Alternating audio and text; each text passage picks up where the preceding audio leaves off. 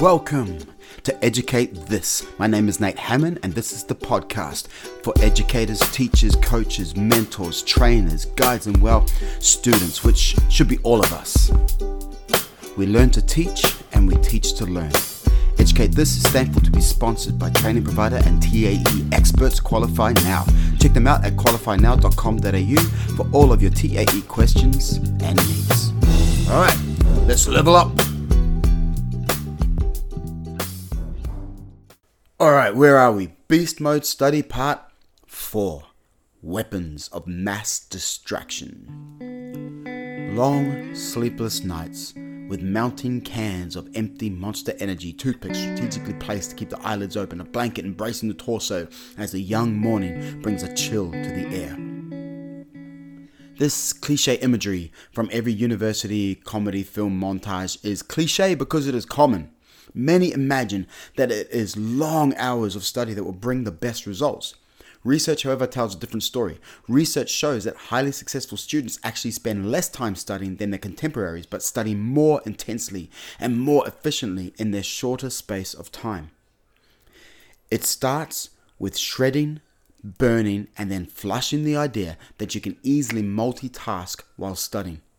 Multitasking has become more prominent in the digital age, where weapons of mass distraction are hidden in plain sight. They have become so much a part of us that they may as well be surgically attached. According to a 2016 study funded by the National Health and Medical Research Council of Australia, more than 50% of young adult to middle-aged people carry the phones in their hands or pockets, and more than 50% sleep with their phones no more than 50 centimeters from their heads.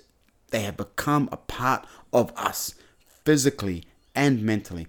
When a person has moments of shifting attention, even if briefly or passively, those are moments where the brain has to jump from context to context, meaning it has to waste energy refocusing on whatever it is or meant to be receiving primary attention.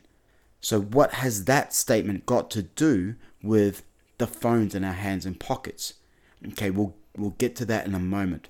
But first, what I'm saying is not to be confused with the interleaving method, which we talked about in the last episode, where attention is carried through to different topics and connections are made.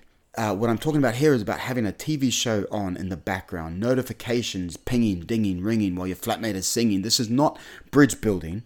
This is taking long jumps from planet to planet to the point where your energy is so zapped that you struggle to get back to where you should have stayed. Now, if that example goes over your head, you might want to jump back to an episode on interleaving where I made an analogy about rainbow bridges and stuff like that. There is a formula touted by Cal Newport in his book, How to Become a Straight A Student, which reads, work accomplished equals intensity of focus times time spent. Actually, a lot of my thoughts today and a lot of what I put out, in fact, are inspired by this author, Cal Newport, so I highly recommend checking him out if you haven't already. But I just want to repeat that formula. Work accomplished equals intensity of focus times time spent. So the intensity of focus times by the time spent will equal results. The work that you accomplish, the value that is retrieved from a study period, is a direct result of multiplying intense focus with a solid block of time. The beauty is that time doesn't have to be long compared to that vision we spoke about earlier, that vision of that college studying montage. Less time, but greater intensity. That needs to become a mantra for every student wanting to kill it at school. Less time, greater intensity. Even if you're studying as an autodidact at home or in the library, you can use that formula. Let's say you are studying for your final exam on animal behavior and psychology. During your allotted time, you check messages and text. You drop in on social media. You go a little wayward with a couple of videos. You could study for 3 hours. Study in quotation marks for 3 hours. If even just half an hour of that is off topic, is swayed with social media and other distractions, that's not 2.5 hours of study value because of the in and out, here, there, everywhere before coming back to it. Your brain is also now having to contend with multiple bits of information. So in other words, 3 hours minus half an hour of social media doesn't equal 2.5 hours of study, of intense study. Your brain is now contending with all sorts of things. It's having to figure out where to store things, what goes where. In studies done on why elite athletes can sometimes choke, one of the reasons found is that distraction, not just in the moment, but prior to performance, due to the mind having to think about too many things rather than having one hyper focus, can disable a person. It all comes flooding back in a moment where they need to act. Here's a problem with simply knowing this stuff. We don't. That is to say that the younger generation especially, but all generations in pockets, don't necessarily agree. Don't agree with what I am presenting here today. You may not agree. Why? Because we are so used to these weapons of mass distraction that we feel we have a good grasp on it all. We actually get offended when someone says that we can't multitask. We all feel immune. How many here know of people who swear that they are excellent multitaskers? From the summary of a research article by the University of Illinois published in Science Daily, it says, although experts say using electronic media while doing schoolwork negatively impacts learning, many students believe they are immune to any ill effects because they're good multitaskers, according to recent research. And continuing with a direct reading from this article, researchers in psychology, cognitive science, and neuroscience found that media multitasking during schoolwork interferes with students' attention and working memory.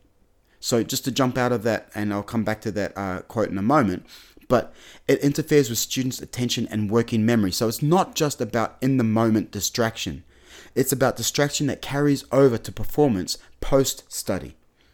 Students' learning is shallower and spottier. This is going back to the quote from the article. Students' learning is shallower and spottier. They understand less and have difficulty recalling what they have learned and applying in new contexts. Their reading comprehension, note-taking ability, test performance, and grade point averages all diminish. End quote. See, listening to a lecture and interacting on social media draw on the same region of the brain, the prefrontal cortex. They are demanding tasks that require their own space and time. Rarely can the brain effectively carry two complex tasks simultaneously. Then there is the strong and alarming research that has found that too much time on mobile devices can inflame social anxiety, including the fear of missing out, aka FOMO. That FOMO, research shows, will often entice students to interrupt and sometimes even postpone altogether their study in order to read and respond to posts and messages. It goes without saying that this is far from ideal for a student trying to ace their education. A student who buries the weapons of mass distraction for a time and doesn't dig them up until purposeful study is complete will get far more out of a shorter period of study than their distracted peers. So, to recap, don't think you're that one anomaly that can have your phone or other devices next to you or TV on in the background, etc., and still give 100% focus to the subject needing your undivided attention. Science, studies, research, hell, my own personal anecdotes, and yours, I reckon, if you want to be honest, say otherwise. I remember listening to some Metallica while trying to study in high school. No internet back then. I had every album on cassette tape. My dad told me I'd be better off listening to something non-lyrical while studying. I knew better, of course, because I was a teenager, and that's the prime age for prime wisdom. So I continued singing along. I can remember anything, can't tell if this is true or a dream. How appropriate were those lyrics? I can't remember anything. I struggled to remember anything. My recall of World War history in my exam was not as good as it could have been if I didn't have James Hetfield's growling vocals bouncing around in my head. The world will not crumble if you don't check in on your friends, enemies, and frenemies every few minutes. Put the distractions away. Go beast mode with your study focus. I'll leave you with a quote by author Anne Catherine. When we clutter our lives with imagined obligations, unnecessary activities, and distractions that only kill time, we dilute the power of our lives. Thank you for being with me today. My name is Nate Hammond. This is Educate This. We are sponsored by Qualify Now, the TAE specialist. If you're looking at becoming a teacher, trainer, coach, mentor, anything in that field, particularly vocational training, you've got a lot of expertise in something and experience and education, and you want to pass that on to someone that is up and coming, consider a TAE and consider Qualify Now. Music has been provided by Dragon Chromatic and Anthem Fox.